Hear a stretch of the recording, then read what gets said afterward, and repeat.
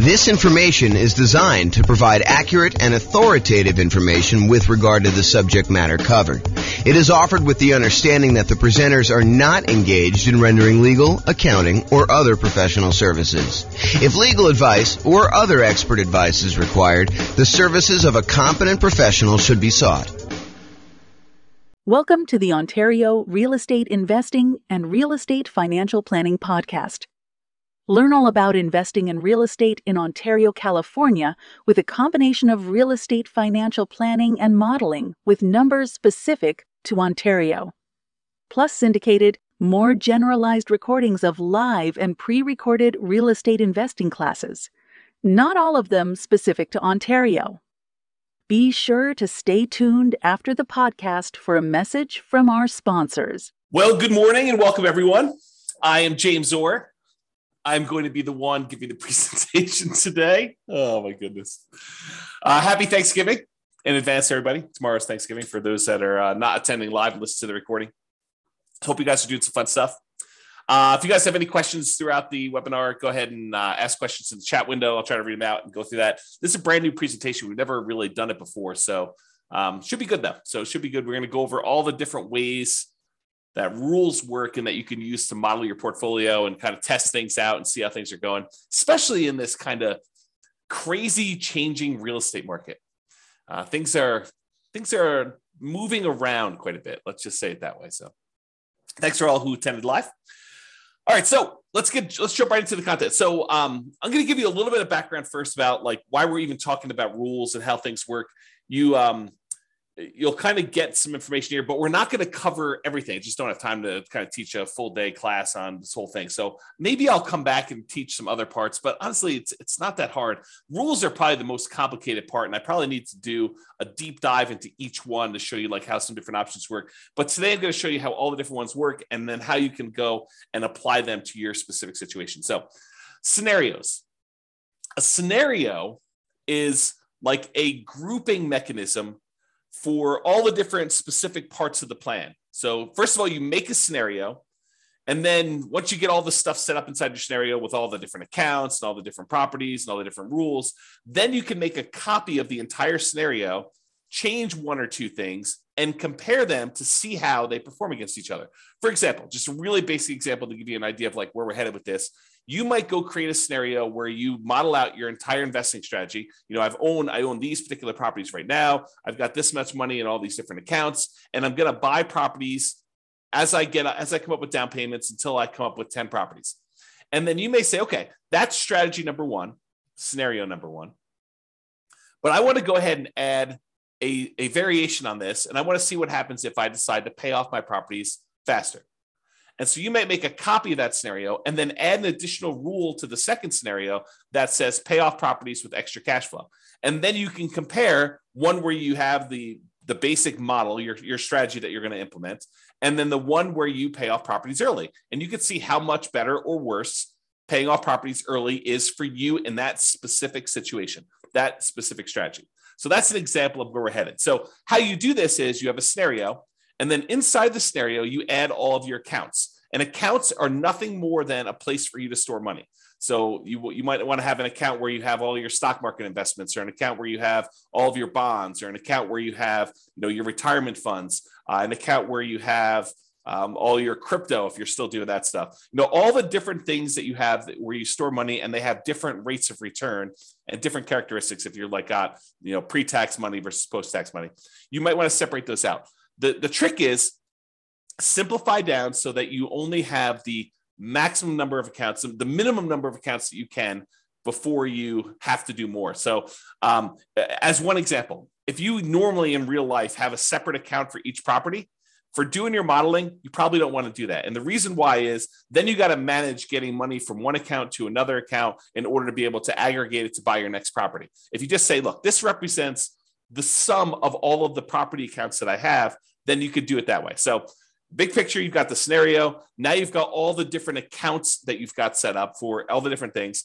In the beginning, as just like a tip, just make one account.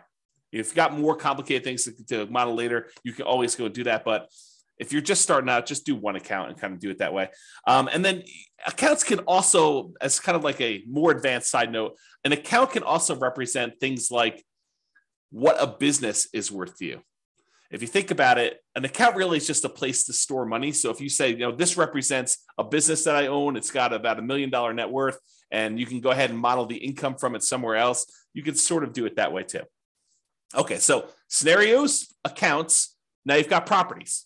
So inside the scenario, you've got all the different accounts you have, which is all the different places to store money. And then you've got all your properties, all the single family homes, duplexes, triplexes, fourplexes, any commercial buildings, any apartments, any industrial buildings, basically any real property that has characteristics like appreciation rates and rents and taxes and insurance and all those other things. That is another thing. And we break down properties into two major groups. Any properties that you already own. So each one of those is an exact property that you own. And then we don't allow you to make copies. Well, I have to be careful of how I word this. You can make a copy of a already owned property as like a starting point to make another one, but you can't buy more than one of a property that you already own in the same scenario. So any already owned properties you have, just go ahead and add all those as already owned. And then we have this thing called dynamic properties. And really, they're just templates. They represent a property that you might buy more than one of over time. So you can go in there and say, look, I've got a typical 3-bedroom, 2-bath type property that I'm going to be buying more than one of. Right now, they're worth this amount of money. Right now, they collect this much in rent. Right now, their taxes are this and their insurance are this. And over time, the price is going to go up. And over time, the rents are going to go up. And over time, insurance and taxes are going to adjust on this thing. But I might buy one of them this year, one of them 2 years from now, one of them 4 years from now. And so we call those dynamic properties, or you might hear me refer to them as template properties, where you use rules, which we're going to get to in a second, in order to buy more than one of those. So, and any of the properties, whether they're already owned or dynamic, can be single family homes, duplexes, triplexes, fourplex apartments, commercials, industrial, any type of building that you have, any type of real property that you have that you want to do that. So again, big picture scenarios, inside scenarios as accounts and properties. And then what we're going to talk about mostly today is how do you manipulate an account or how do you manipulate a property? That's what you use rules for. So rules go ahead and they say, add money to an account, or increase the rent I'm getting on a property, or buy 3 of these properties, or buy a property every year, or start paying off properties with any extra cash I have in this account. Rules are things that manipulate accounts and properties in the scenario that you could do. So as we go through this, we're going to go through all the different rules types. And what you should be doing, in my opinion, is think about your specific situation and how you might apply these rules to you and the setup that you're going to do in the Real Estate Financial Planner software. And if you don't have an account, you can go ahead and make an account. They're free. Go to realestatefinancialplanner.com, go ahead and make a free account. And you could be playing around with this as you listen in the background, although might be better to pay attention, and then you can go back and play with it on your own. But, do whatever you want to do. So realestatefinancialplanner.com, you can go and make your account. But I would suggest you think about your situation and why we might have a rule in the first place for doing this. Because it might give you ideas on things you might be able to do or test in your scenario to see if, hey, maybe I should recast my mortgages, or maybe I should pay off my properties, or maybe I shouldn't take all my extra cash and pay off my properties over time. There may be a reason James made a specific rule that says, hey, only pay off properties if you have a lump sum and big enough to pay off the whole thing, which there is a reason for doing that, but I'll let you discover it on your own because you're going to go ahead and model this in your own stuff. So that's the thinking. So if you're going to go create a scenario, kind of a strategy that you're going to model for yourself, the order that you should do them in is you should make a scenario. And a scenario is this bucket that you're going to hold these accounts and properties and rules in. So you make the scenario first. There's a couple of questions about the assumptions for the scenario. But then the next thing you do is you go create all of your accounts and you make sure your accounts are attached to the scenario, because you can have 5 different scenarios and have certain accounts in certain scenarios and certain ones that do not get put in certain scenarios. So an account is like a module you can use to have in one or more different scenarios.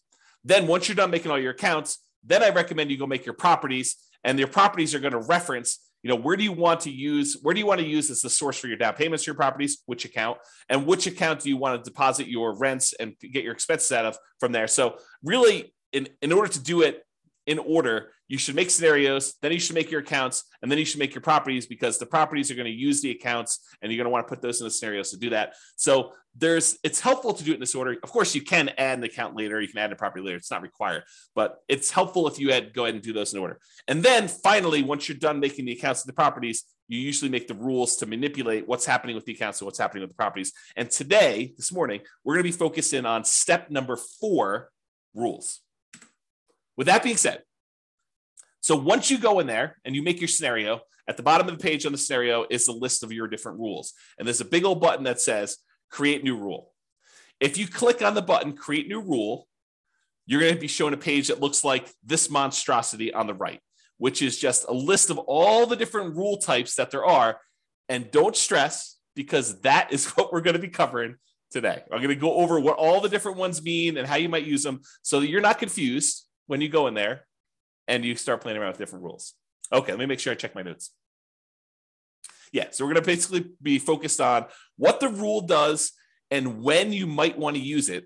That's what my goal is today, is to kind of talk about what each rule does and when you might want to use it. I'm not going to go into because it would be overwhelming for you. If I went through and I walked you through each of the options for the different rules and how to set it up, not going to do that. Today is going to be, hey, look, here are all the different rules and a whole bunch of different ideas for how you might want to model your own real estate investing strategy, what you should be doing, and to see how it all works out. So when you might want to use it is kind of what we're covering there. Okay.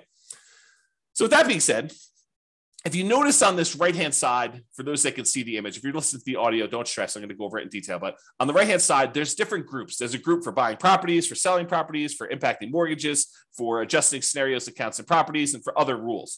So all I did is I just broke down and I said, hey, these are what the basic groups do. So if you're looking for a rule that does a specific thing, you may want to look under this heading. It's like groups of different rules. So buying properties, there's rules that are all about buying properties. You use these rules to buy dynamic.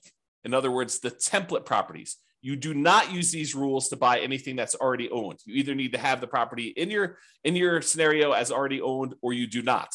So you don't use rules to buy properties that you already own. That's another way for me saying that. So you use these rules for buying properties to buy any template properties. And the template properties, again, are just ones that you've set up that you say, look, I might want to buy a duplex in the future, or 5 duplexes in the future, or an apartment building that looks sort of like this, or 10 apartment buildings that look sort of like this. So you either can make different dynamic properties with slight variations, or you can make one say, yeah, I'm going to be buying properties that sort of look like this, and I'll buy 10 of them, or 5 of them, or 7 of them, or 14 of them, or whatever you want to do. Okay. And you can't buy more than one or buy an already owned property again later in the scenario. I already talked about that. So group number 1, buying properties. Group number 2, selling properties.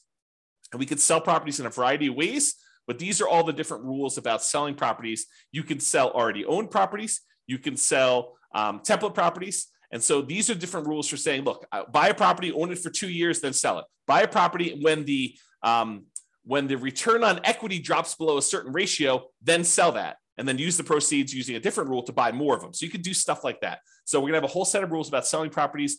We have a whole set of rules that impact mortgages, like pay off mortgages with extra cash flow, or pay off mortgages when I have a big lump sum, or pay off mortgages if after doing the calculation, I could then achieve financial independence if I paid off these mortgages, or recast the mortgage. And recasting a mortgage, for those that don't know, is, let's say you have $10,000 that you got a bonus from work or whatever it is, $10,000.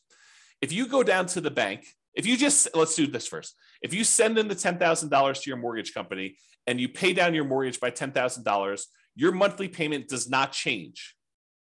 The amount of time you have left on your mortgage comes in. So if you had 20 years left on your mortgage and you paid $10,000, now your mortgage might come in by, you have to do the math because it changes over time, but it might come in by 2 years. Okay. So you have 2 years, you'll pay off your mortgage 2 years faster if you just make the regular payments from then on, if you just sent the $10,000 in.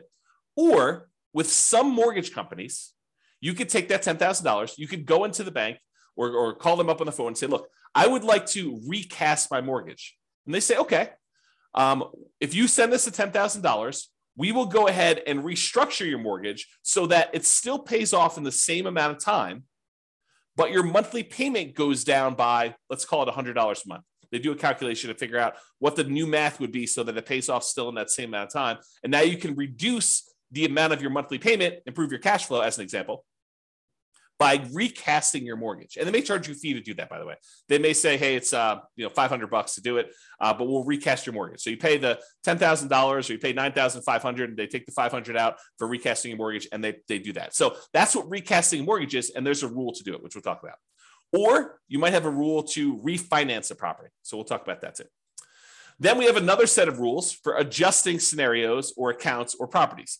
Let's say, and I'll get into the details, so I'm going to go over all the different rules. But let's say, as an example, you say, hey, at some point in 5 years from now, on whatever that date is, what is today?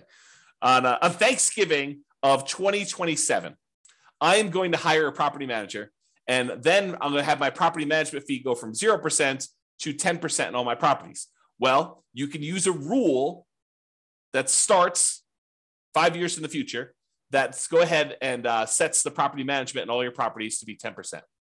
That's what you can do by adjusting different values on all these different things. That's just one example.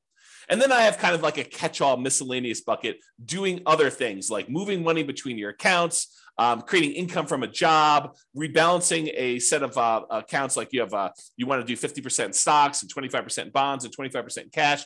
We have a rule that will automatically rebalance your account balances by moving money between the two. Or ones that might do like simulate market corrections. Like, what happens if property values are not always going up by 2, 3, 4, 5, 6, 7%? What if we see a period of time where property values decline? And maybe that doesn't happen this year. Maybe it happens next year for 2 years. And maybe it happens 10 years in the future for 5 years. So we could use rules to kind of do things like that for market corrections. Or maybe you want to say, I don't know when this market correction is going to happen, so let's have it be random. And I don't know how big it's going to be. It could be 2% down. It could be 15% down. It could be 50% down. We don't know. And so you can go ahead and set these rules up and say it's going to happen at some random point in the future. And you could set the frequency and all sorts of stuff. And we don't know how big it's going to be. Maybe it's going to be, somewhere between 0 and 20 or 0 and 50, whatever you want to set up for your kind of rules to model all that stuff. And then you can see how your particular portfolio, the strategy that you're planning on doing, is impacted by all of these changes.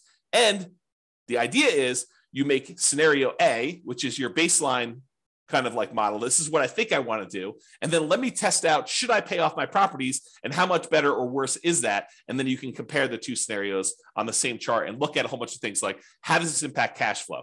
How does this impact all the different things that we measure as risky, like your debt to income ratio or your resiliency or the months of reserves you have, or how much faster does A versus B get me to financial independence? And you can look at all those different things to do that. Okay. Before I go on, because I think I'm going to get into the rules next, does that make sense to everybody? If at least one person can tell me, yeah, that makes sense. Good job, James. Keep going. Or I'm really confused. You should stop now because we're not going to get very much further. If you could put the chat window, that'd be awesome. No one is responding. Unbelievable. Okay, good. Ben at least is. Okay, this is awesome. All right, I appreciate it, guys. Thank you for participating. Okay. All right, so let's talk about the rules to buy properties. There are two different rules to buy properties. Buy properties on a specific month yearly, or buy a property when an account has a down payment. Okay, yeah, I appreciate that. Someone said, I'm following along, but might get behind if I'm doing something else. Yeah, no worries. Okay, that's cool. Okay, so rules to buy properties. So there's two different rules that we have to buy properties. And you might think, man, you should have a lot more complicated rules than this. Honestly, this really is sort of all we need. You buy a property on a specific monthly year. And as an aside, if you're listening to this and you're like, James, how do I do XYZ? And you can't figure it out, just drop me an email. Drop me an email. Let's go to the support page, drop me an email and say, look, how do I do this? And I'll tell you either you can't do it, or here's how you do it, or I should make a rule for that because it just didn't occur to me to do that. But a couple of rules have come about because someone said to me, hey, James, how do you do this? I'm like, you really should be able to do that. We've never done that modeling before, but it makes a lot of sense that you should do it that way. Let me go and make the rule for you. And then it took a little while, a couple of days, something like that. We made the rule, but I made the rule. No promises it's going to happen in a couple of days for you. All right, so buy properties on a specific monthly yearly. You use this rule to buy a property every March, as an example, every year. And you could say, during this 5-year period, you can have rules run for certain periods of time. During this 5-year period, every March, go ahead and buy a new property. Okay. Or the most common way we buy properties is buy this property when my account has a down payment and all the stuff that we need, like reserves and, a certain threshold in the account, plus 6 months of reserves for my personal expenses, plus 4 months of reserves for all the properties I already own, plus 6 months of reserves for this particular property. Then go ahead and buy another property and do another dynamic property and do it that way. And that's the most common one that we use to do that. Okay. So here's what it looks like on the page. So I'm just going to go through like what the rule is and what it does. So buy a property in a specific month. You use this rule to buy a property every year on a specific month. And you can do every month of every year. So if you wanted to say, hey, I want to buy a property and I want to do it every month of every year, you could do it that way, or every January or every February, every March, so on and so forth. You could do each one. And you can just do it that way. So imagine so when would you want to use this rule? Imagine you have $1 million invested in an account. Let's say it's a stock market account. You're thinking you just discovered real estate investing. You're like, hey, I want to see what happens if I take the stock market account that's earning 6, 7, 8, 9, 10, 11, 15%, whatever it is for you in your stock market account that you're modeling. And you want to take that money and every year you want to buy a new rental property with that just to see how this goes. So you could use this rule to do that, to slowly drip out a down payment worth of investment into real estate over time doing this. And if you say to yourself, hey, look, I really want to buy one every 6 months, you could say, okay, buy one every March with this rule. And then you could set up a second rule that says buy one every September. And now you have 2 rules doing one a year in order to get that kind of 2 a year. Okay. So that's how you do it. All right. So buy a property when account has down payment. This one allows you to buy a property as soon as you have enough for the down payment, plus any closing costs, plus any reserves. And as you can see by the image on the right, there's a lot of options for you to define what this means. So you might want to define, hey, I need to have at least $10,000 in this bank account, adjust for inflation or not adjust for inflation, plus 6 months of reserves for this property, plus 3 months of reserves for all the other properties that I own, each other property that I own, plus 5 months of personal expenses, and then only buy 3 properties with this rule. Stop this rule after I own 3 properties. So there's different things you can do to manipulate this. And there's also stuff you could say, do I want to take into account my debt to income, like make sure that my debt to income is below a certain number? Or you could say, I'm buying creatively. I'm going to go buy properties subject to, or I'm going to go buy properties on lease options. So the debt to income doesn't matter because I'm actually buying an LLC anyway. And so ignore the debt to income ratio on that, or whatever you want to do. Or maybe you say, I have a real estate agent's license, so I'm going to get paid a 3% commission when I buy these,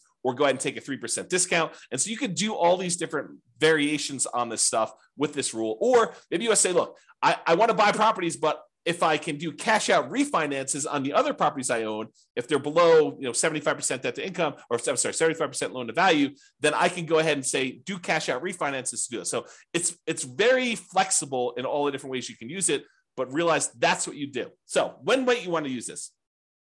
You might want to see how quickly you'll be able to acquire your ideal portfolio of rental property. So you want to say, I want to get to 10 rentals or 10 doors or 20 doors or whatever number you pick. How quickly can I do it with my current income, my current savings rate, my current returns that I have in my accounts? And then as I acquire each property, all the extra cash flow I get gets deposited in this account. So it kind of compounds over time if you've got positive cash flow, or slows you down a little bit if you have negative cash flow, although the cash flows do change based on all the property. So you could use this to determine how quickly you'll get to a certain portfolio. And then you could test things like, what if I save 10% more? Or what if I save 10% less? Or what if I got a lump sum for a bonus or a divorce or inheritance or whatever you want to do later on? How would this impact all that stuff? So that's one example. You might want to see the impact of changing how much you keep in reserves has on the speed you can acquire properties. So here's another example. You could say, look, if I use this rule and I say keep six months of reserves for all my properties, how quickly can I acquire all the properties I want to do with that? Or how quickly can I acquire properties if I keep 12 months reserves? I think the market's going to get a little sketchy. Maybe I should keep 12 months of reserves. So if I do 12 months of reserves, how much does that slow me down? And how much riskier or less risky is one or the other? Or how much extra net worth will I have if I don't do 12 months of reserves or 6 months of reserves or 2 years of reserves? You pick the numbers, okay? So you could use these different rules and make copies of the scenarios to kind of test those. You could see the impact of doing cash out refinances to buy new properties. We kind of talked about that little part of the rule, but you could use that as a way to do that. You can also see the impact of getting a real estate license or acquiring properties creatively. So if you want to test out Now that interest rates have gone up quite a bit and there are a whole bunch of really low interest rate properties out there, maybe you want to say, well, what if I were willing, not everyone is, to go ahead and do marketing to find motivated sellers, go buy properties creatively and buy properties that way? What impact does that have? Does it make it a lot faster? Does it make it a lot riskier? What does it look like if I go ahead and model that in a variety of different ways? And I'll make a side note about this because I think it's important. Just because a path is optimal does not necessarily mean that that is the one you should do or that you will do, right? I could go and model something and I could tweak everything and say, this is the optimal path, in parentheses, if everything goes my way, if everything goes exactly the way I modeled it, right? But really, I think part of what you are doing with the software, part of what I do with the software, is I say, okay, here's kind of my plan. How does this plan perform in a variety of market conditions? What if things don't go my way? What if things get ugly? How do I perform with this? Is this going to really derail my life? Is this going to make that really bad? And if things go really, really well, yeah, that looks awesome. But if things go not quite as planned, if I get delayed, if I lose a job, if I, all those different things that you could do, then you can go ahead and model all that stuff to do that. So I don't know. That was my side note. I just felt compelled to tell you that. So those are some of the different ways you might use this rule to do some modeling. And if anyone has questions, feel free to ask your questions in the chat. I'll try to get to it. Now, here are all the different rules for selling properties. And since I'm going to go through all of them in detail, I'm not going to cover them here, but let's go through them one by one. All right. So here's a rule that says sell properties and pay off mortgages to retire. Here's how this rule works. If by selling some properties, let's say you have 10 properties and you want to sell off 4 of them, okay? If by selling off 4 properties and paying all the associated closing costs, all the transaction costs for sale, the depreciation recapture, your capital gains tax, your real estate commissions. If you pay all those costs, the net you'd have after paying off all these properties, you could pay off the remaining properties. So you have 10, you paid off, you sold 4 of them. Now the money you got after all your expenses can pay off the 6 remaining ones. If that would give you enough cash flow and any money you have invested in the stock market with your safe withdrawal rate, because it takes that into account too, that between the cash flow from the 6 paid off properties and any money you have from the stuff you have invested in your accounts with the safe withdrawal rate, you would be financially independent. Then go ahead and execute this rule. This is sort of the rule if you buy more properties than you need and you let them all grow appreciation wise and paying down the loans, you get a little bit of cash flow over time. And then eventually you get to the point where, hey, if I sold 3 of these, then I could pay off 7. Or if I sold 7 of these, I could pay off the 3. And by paying off the 3, then that actually would get me over the bar of being financially independent, where all the investment income I have would meet my minimum target monthly income in retirement. Then go ahead and do that. Instead of having to guess and check when that happens, we have a rule that says, hey, if you want to go ahead and acquire a certain number of properties, and then by paying off some of them, you could pay off the rest. By selling some of them, you could pay off the rest of them and you'll be financially independent. That's this rule. So you could use this rule to say, hey, I'm acquiring properties. Maybe I get to the point where I don't need 12, right? And so when do you get to the point where you could sell off part of the 12 and pay off the other ones in order to be financially independent with the other money in your account? Pretty cool rule, right? Like an interesting way to do that modeling. At least I think it's a pretty cool rule. I like this rule a lot. Okay, so that was one rule. Here's a totally different one. Sell rental properties after owning them for a specific period of time. So this one allows you to sell all rental properties. It does not do owner occupants. So it's only rental properties after you've owned them for a specific period of time. So let's say you acquired properties and you're doing lease options as an example. So you're buying properties and you think that you're going to be holding these properties for 3 years and then the tenant buyer is going to cash you out. You can go ahead and set this rule up and say, okay, I'm acquiring properties as quickly as I can. As soon as I have a down payment here, buy another one and then find a tenant buyer, a lease option tenant buyer to come in and lease it from me. And I think I'm going to sell these properties after holding them for 3 years. Some of them may be 2, some may be 4, but on average, it's going to be about 3 years. What would that look like? And so you'd use this rule to then sell properties after holding them for whatever period of time you define, X number of months. Okay. So that would be an example of doing that. So, and by the way, this one is for rental properties. It's not for owner occupant property. So if you're thinking to yourself, hey, look, I might want to use this rule to live in a property for 2 years to get the tax advantages of like 2 out of the last 5-year tax advantages where you don't have to pay capital gains up to certain limitations on that. This is not that rule. but I might have another rule coming for you if you're looking to do that strategy. That's where we're headed. Oh, wait, what's this? Sell owner-occupant properties after owning them for a specific period of time. Well, maybe this is that rule that I was just talking about. This allows you to sell an owner-occupant property, a property that you're living in, after owning them for a specific period of time. So you could say, hey, I'm going to do this model where I'm buying properties at a discount, but I'm moving into them. I'm going to live there for at least 2 years. Why 2 years? Because there are some tax advantages for you living in an owner-occupant property for 2 out of the last 5 years. I'm not a CPA. Go talk to your accountant to kind of get the details on this. But the basics of what I understand, the layman's version is, if you live in a property for 2 out of the last 5 years as an owner-occupant, and then you sell it, you are exempt from capital gains on that property up to a certain amount, and the amount changes whether you're single or you're married. Okay, so this could be a way for you to do that. And when you sell the properties, we have this little section down here that says, how much do you want in closing costs when you sell? How much do you want to pay in real estate commissions? Because you can put in what your assumptions are about those. And then what is your depreciation recapture tax? Well, if you're living in the property, that's going to be zero on most of those. And then what's your capital gains tax rate? Well, if you're doing this as an owner occupant, you're living there for 2 out of the last 5 years, your capital gains tax rate might be zero here. There you go. All right, Austin says, what's your take on mini syndications on single family homes? Austin, that is not on topic for this particular presentation. This presentation is on rules. So we'll be covering that. Splitting profits with investor funds deal. So I'm not going to cover that today. Maybe we'll do a class on that in the future. I'll kind of keep that in mind, but not today. Sorry, got too much other stuff to cover.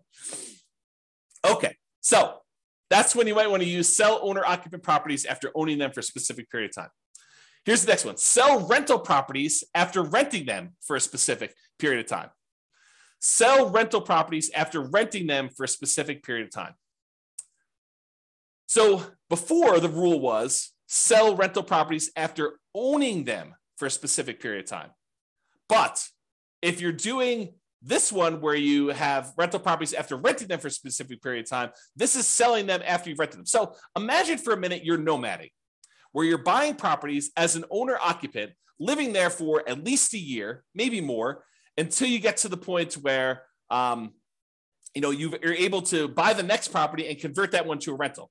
Well, if you use the rule before where it says sell rental properties after owning them for a period of time, you might buy the nomad property, live there for a year and a half, then convert it to a rental.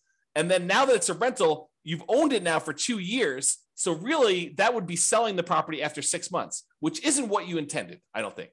So this rule says, look, it doesn't matter when you bought it. If you lived there for a year or 2 years or whatever beforehand, and then you decide to rent it, this one starts to counter as to when you sell it based on when you converted it to a rental. Okay, so that's what it is there. All right. Sell rental properties based on return on equity. So this one is you're selling properties based on the return you're getting on the equity in the property. Okay, I got to take a step back and kind of explain to you what's going on here, because this rule is crazy. It's such a powerful rule. So how far back do I go? Oh man, this is crazy. Okay, so here's the deal. You own a property, and let's say you have financing on it, and you put down 20%, and the property value went up, 5% in the first year. So you made 5% from appreciation on a 20% down payment. I'll put numbers to this to kind of give you a feel for it. Let's say you're buying $100,000 properties. You put down $20,000 and the property went up in value $5,000. So you made $5,000 on a $20,000 investment, which is 25% return.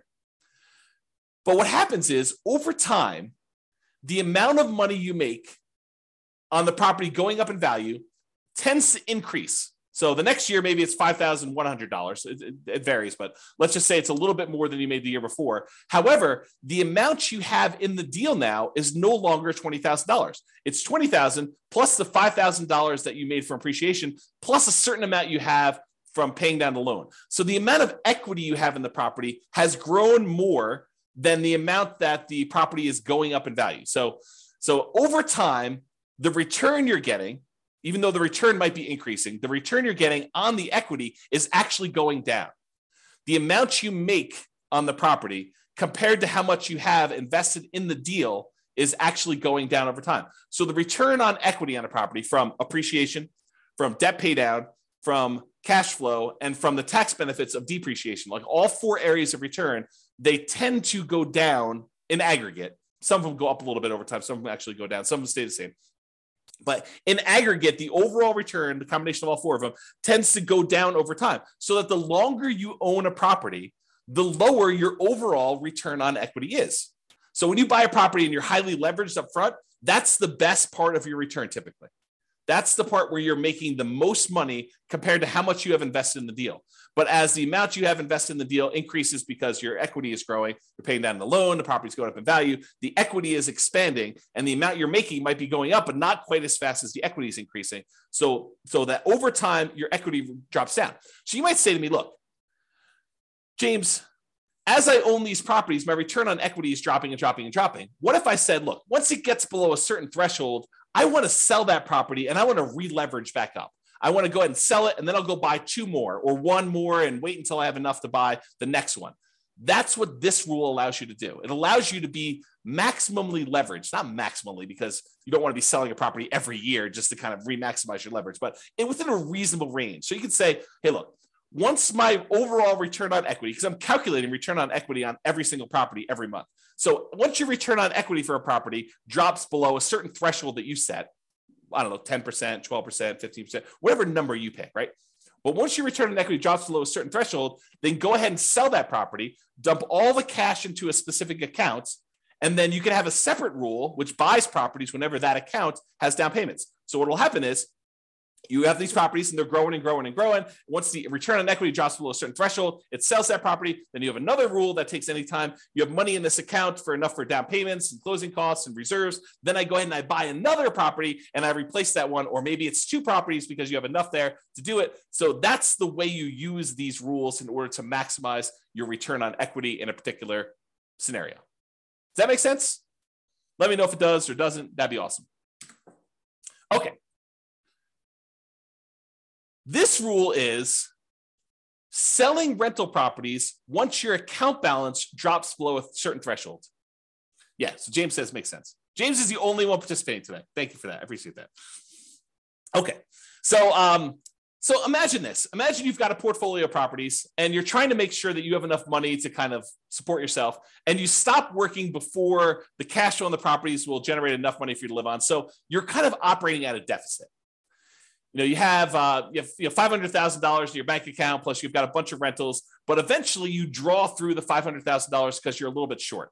So you could set a rule that says this: once my $500,000 drops to the point where I only have $10,000 or $50,000 or $100,000, whatever your comfort level is, once I get to the point where my account balance drops to $50,000, as an example, then go ahead and sell one rental property to boost that account balance back up. And then I'll keep draining on that account until I get to the point where it drops down again, and then sell another property if you want to. You can kind of use that to do that. So imagine a situation where you stopped working earlier than you should have before you completely are financially independent. And now you have a whole bunch of rental properties with a whole bunch of equity, but you don't want to go sell those properties with equity right now. You want to go ahead and hold on to them as long as you can until the point where you need to sell them in order to put money in your account to be able to support your lifestyle. Then you could use this to model that situation. Or you could say, look, as soon as I get to the certain point where this account balance drops to a certain level, go ahead and sell a property because I want to be able to use that money to buy new properties. You could use that too. So this is similar to a rule that we're going to have later, where instead of selling the properties, you do a cash out refinance in order to bring your account balance back up. So they're sort of like a pair of rules. This one is the sell the rental. You sell it, you pay all your expenses on it, your closing costs, real estate commissions, depreciation, recapture tax, your capital gains tax. You can go calculate all those, and then the net gets deposited to your account.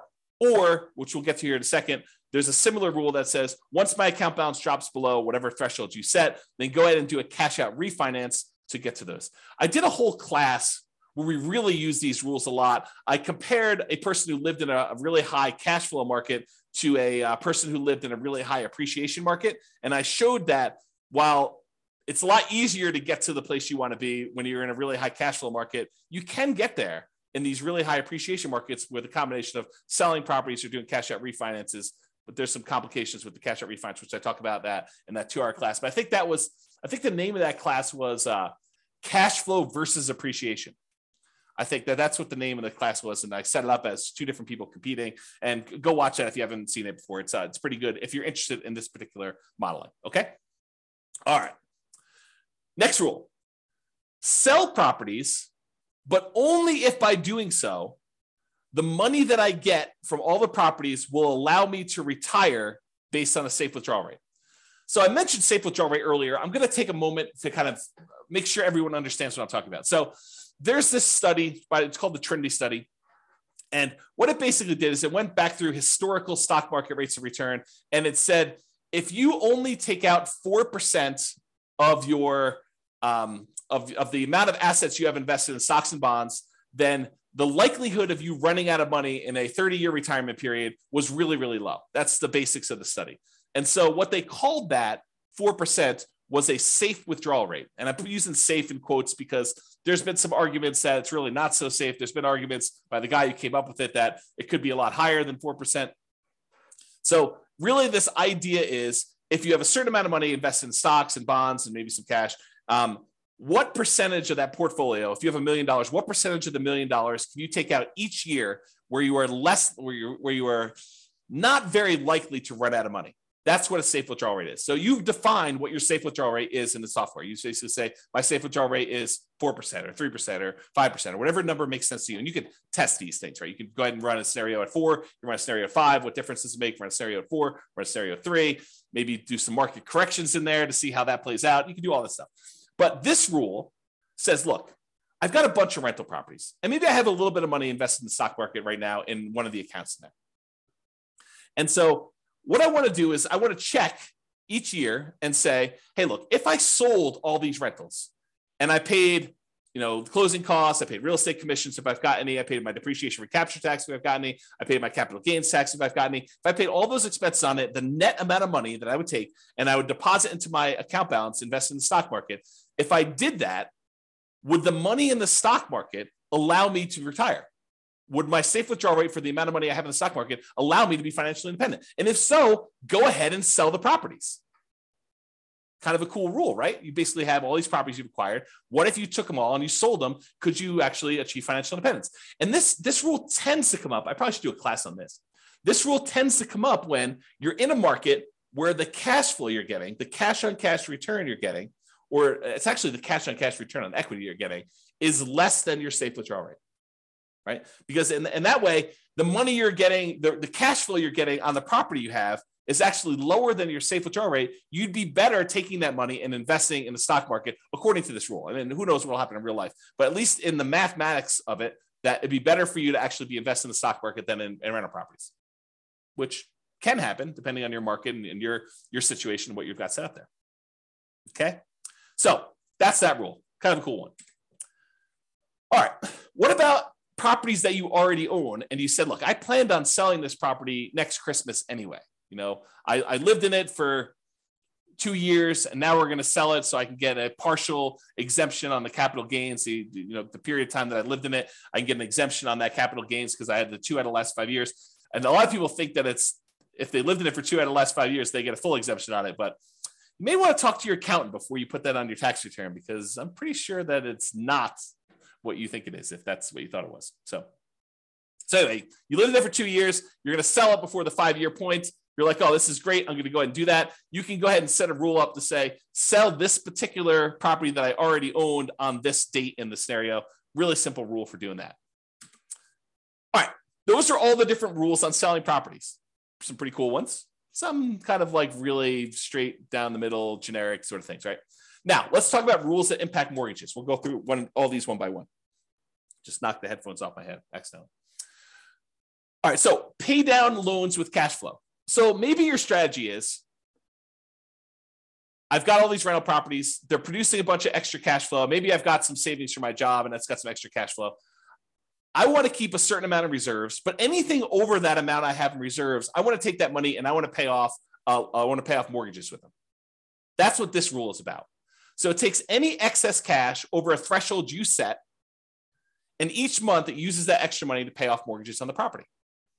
So if you have, $7,000 more than the minimum balance that month, you can go ahead and throw it in there. And by throwing it in there, you then pay down that mortgage. And you can pick, which mortgages you want to do. You want to do the lowest balance, you want to do the highest balance, you want to do the lowest interest rate, you want to do the highest interest rate. You can choose which mortgages you're paying off, but this rule will then go ahead and do that. So when might you want to use this rule? Well, if you want to do a debt snowball or a debt avalanche to pay off mortgages, you would use this rule.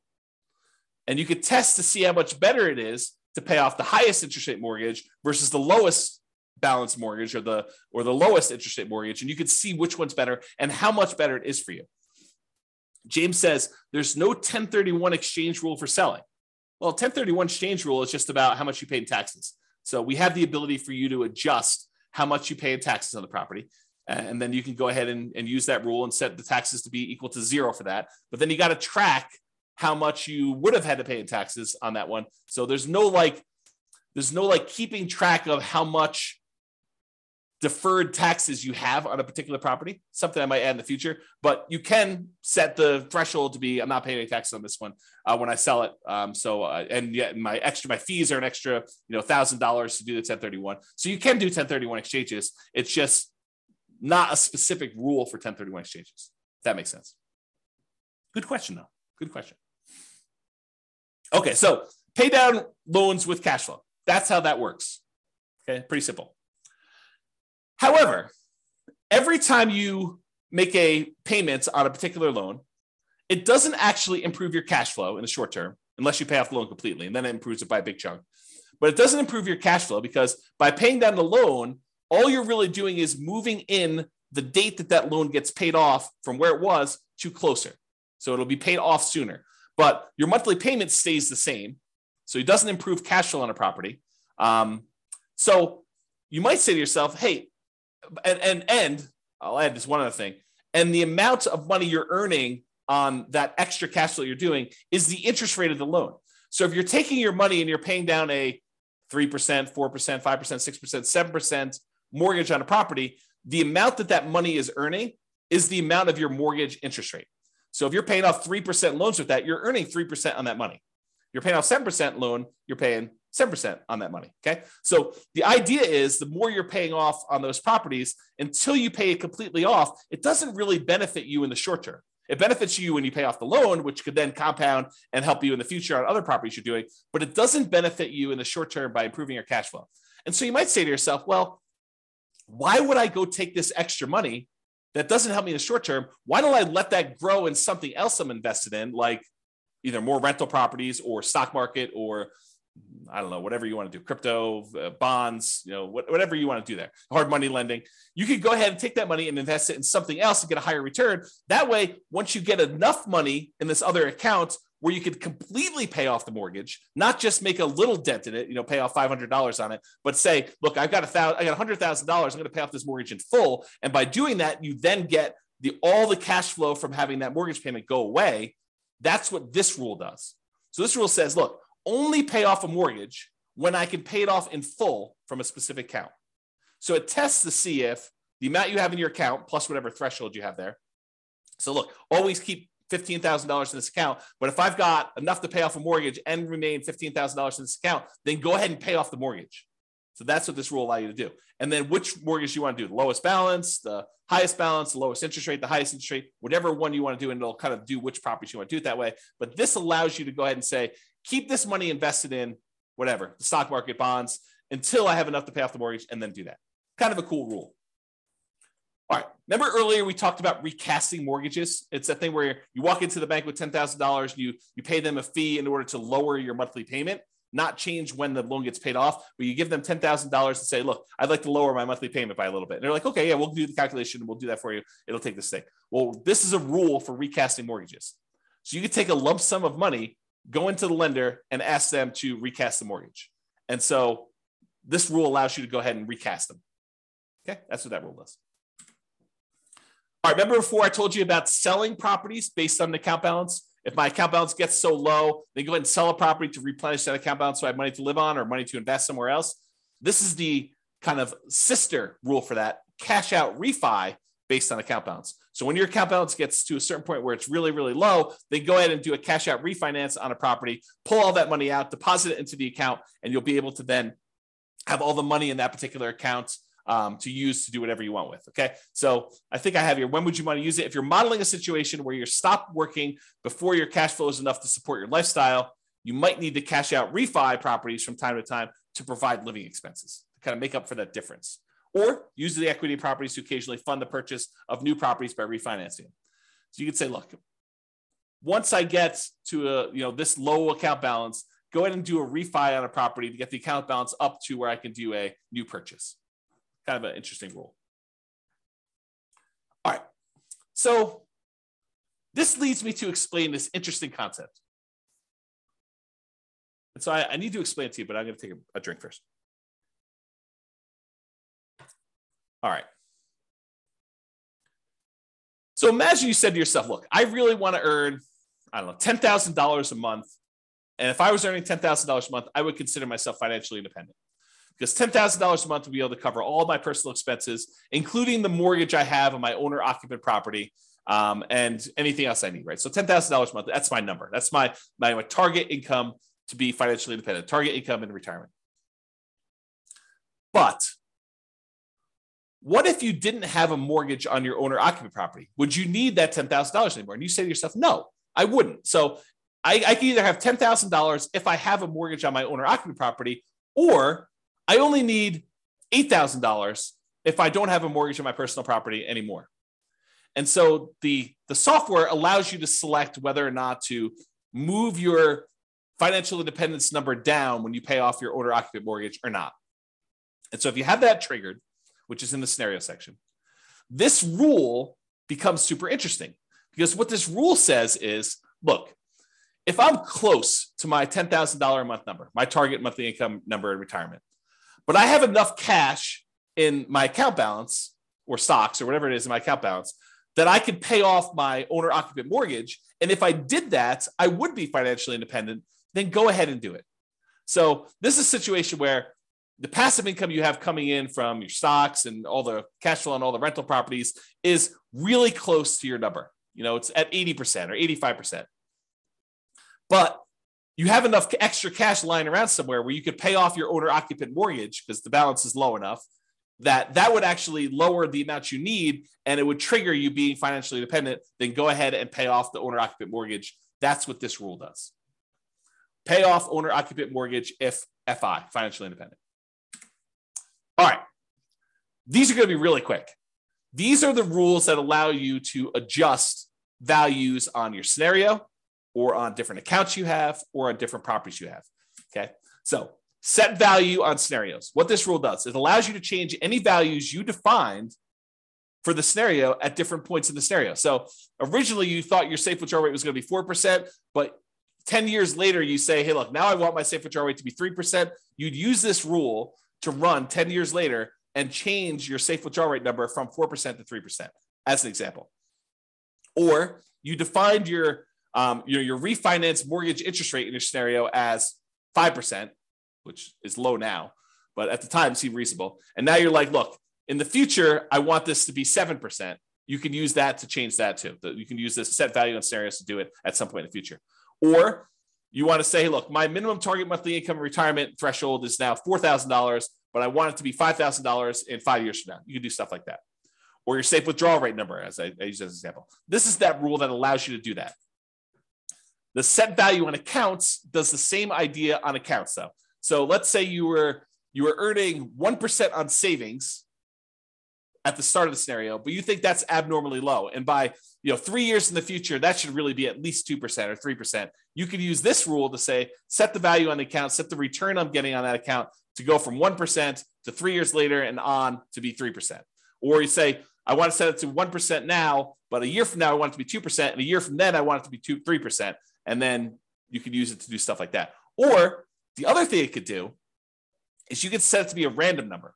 You could say, look, the return on my savings account is going to be somewhere between 1% and 3%. Have it change monthly by somewhere between this range, or add a little bit to it or subtract a little bit to it each month. You could do a whole bunch of things with making it random to simulate the stock market or what you're getting on savings, or what your business return might be if you're using an account to store kind of business stuff or bonds or anything like that. So you can use it to do random numbers as well if you wanted to. Same idea, but setting values on properties. You could say, look, my property appreciation rate is now at 1% because I don't think property values are going up in the next couple of years. But 3 years from now, I think the market's going to be normal, and we're going to set it to be equal to 3% from there. So you can have a period of time where properties are appreciating at a slower rate or at a faster rate, and then you could change it to be something else later. You could do the same thing with your rent appreciation rate. You could also do things where you hire or fire a property manager and set it from 0 to 10 or 0 to 8 or 0 to whatever. You could also do maintenance on a property. You say, look, it's just a brand new property I bought, so maintenance is going to be low for the first couple of years, and then maintenance will increase. You can go ahead and do that too. So this rule allows you to set values on properties over time and change those. And then if you go ahead and you change these things, but you're like, look, then I want it to return to whatever was normal at the very, very beginning, we have a rule that says reset the original value on an account. So if I was doing 1% and then I was screwing around with it for a whole bunch of years, and then after 10 years, I wanted to go back to whatever was set at the very beginning, we have a reset original value on accounts rule and a reset original value on properties rule for you to go ahead and mess with those. All right. I think this is the last section. Maybe not. We'll see. So any questions? We'll use this as a pausing point. Any questions? Is this good? You need me to slow down, speed up? Is this helpful? Anything? Nothing? So good so far. Okay, awesome. Again, James is the only one participating. I appreciate that, James. Everyone else is sort of just, I don't know, voyeurism or whatever they call it when you kind of just watch things. Okay, cool. All right. So here are a whole bunch of rules that do other things. So add to or subtract from the account balance. Let's say you're like, hey, look, I got this account. I know I'm going to get a bonus that's going to come in, a one-time deal or an inheritance that's going to come in at 16 months in the future. I want to be able to have a way for you to add a lump sum to your account or pull a lump sum out and say, look, I know that I'm going to have this big payoff for a lawsuit or something like that. I'm going to need to pay out a certain amount of money. Then I can go ahead and subtract this amount of money from my account at that point in the future. Or you're going to have a series of expenses like college tuition for kids. You could use a rule like this to model, I'm going to have this come out on this date. I'm going to have 2 kids going to college at this point, so I need to have this much money. And you could use them to kind of move money in and out for these irregular expenses to do that. Or you pay a certain amount on installment sale of a business or from a lottery winnings or whatever. You can use that to do all that stuff. All right, transfer money between accounts. So you have money in the retirement accounts, or you have money in a regular account that you want to move to a retirement account. You can move money around between accounts using this rule. Or you have money in your rental property account and you want to use that to invest in your tax-deferred retirement account. You can move money from those things. Or you want to pull money out of one account when a certain account drops below a certain threshold. So you say to yourself, look, I have this reserves savings account that I'm never going to use unless my account drops really low in this other account. Just go ahead and move them when something happens to do that. So you can set up those rules to do those things.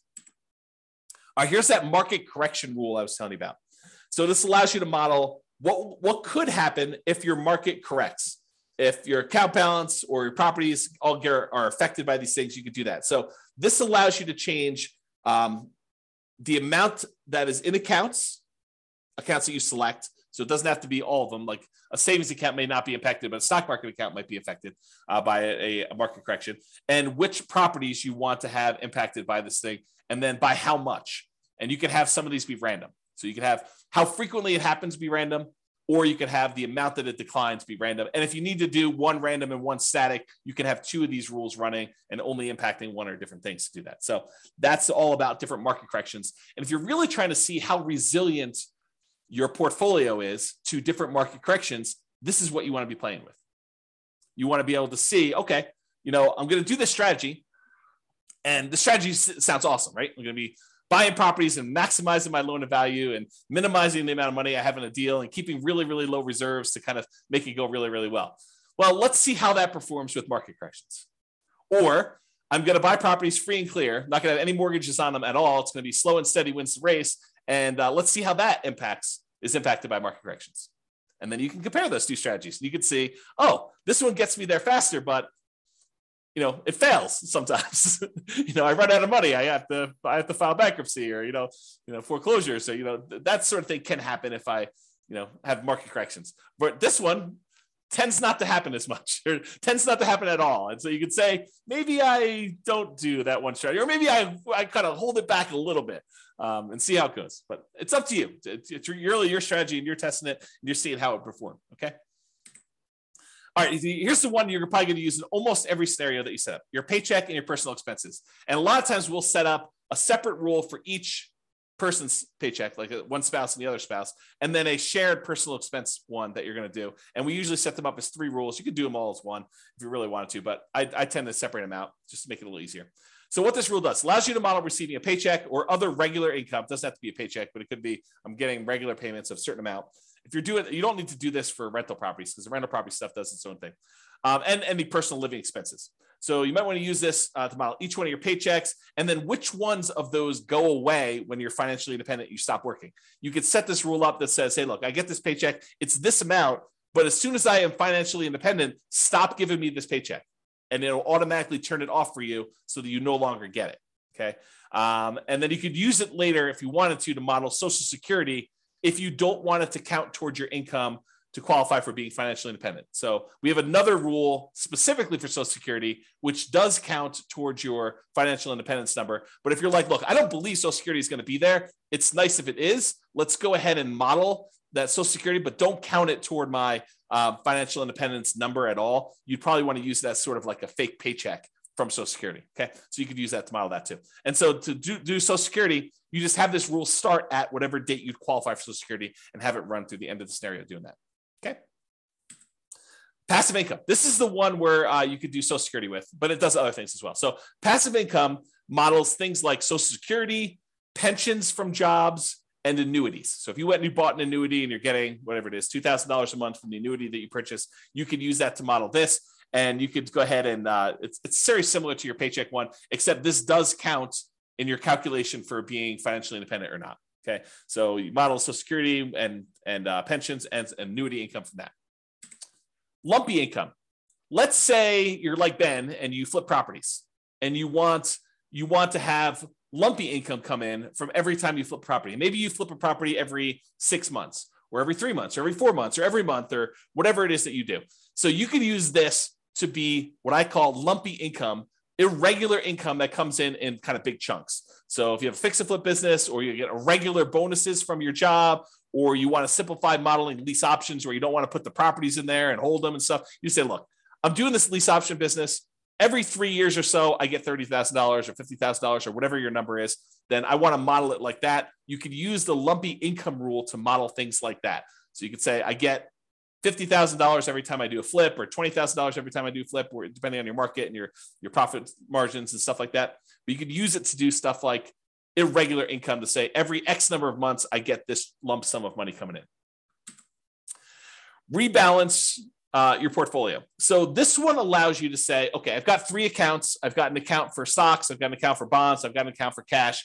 And every year I want to move money around such that I always have whatever, 50% in stocks, 30% in bonds, and 20% in cash. Use this rule that every January or March or May or whatever you want to set it up as, you go ahead and readjust your rules, your accounts to be this percentage, this percentage, this percentage, and you move the money from one account to another to be able to rebalance your portfolio to keep them where they need to be. If you have a retirement account that has required minimum distributions, you'll want to use this rule to do the required minimum distributions. So basically, it does a calculation for you to tell you what percentage of the account you need to take out that year, and then when you want to take it out. You pick a month, and then every year it does the calculation based on your life expectancy and your tax rate. Your life expectancy, and then you could put a tax rate as to how much you get taxed coming out, so you could do required minimum distributions with that as well. And that, my friends, is the end. I only went 3 minutes over, but I hope that was helpful. I hope that really gave you a good idea of all the different things you could do and all the different ways to model your situation with the rules that we have in the Real Estate Financial Planner software. Yeah, Richard says, thanks, James. A lot of info here. Exactly. I try to give you guys good info. I really do. I try to give you good stuff. So, any final questions from all of the really quiet people on things? It's almost as if Thanksgiving's tomorrow.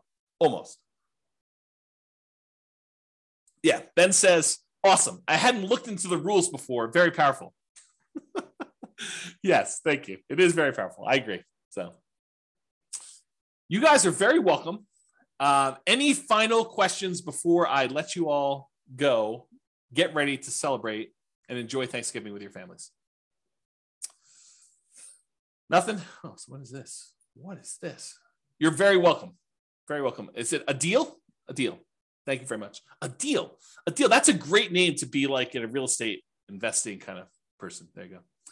Thanks for doing these classes. You miss the ones in person, but this is great. You are very, very welcome. James says, no questions, good material. What is the software you're using? It's the Real Estate Financial Planner software, realestatefinancialplanner.com. It is the software I wrote to be able to do this modeling.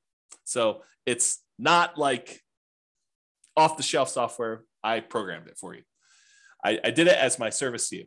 So there you go. It's available on the website, realestatefinancialplanner.com. Go create a free account and you can do all this modeling.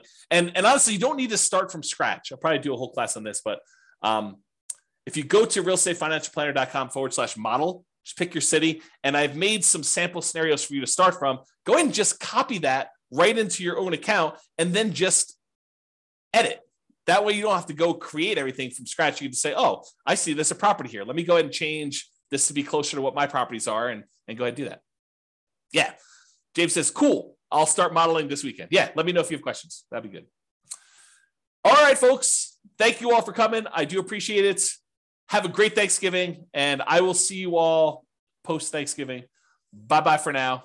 Thank you all. With home prices up, mortgage interest rates up, and rents up, but not quite enough to counteract the higher prices and interest rates, cash flow on rental properties in Ontario is harder than ever.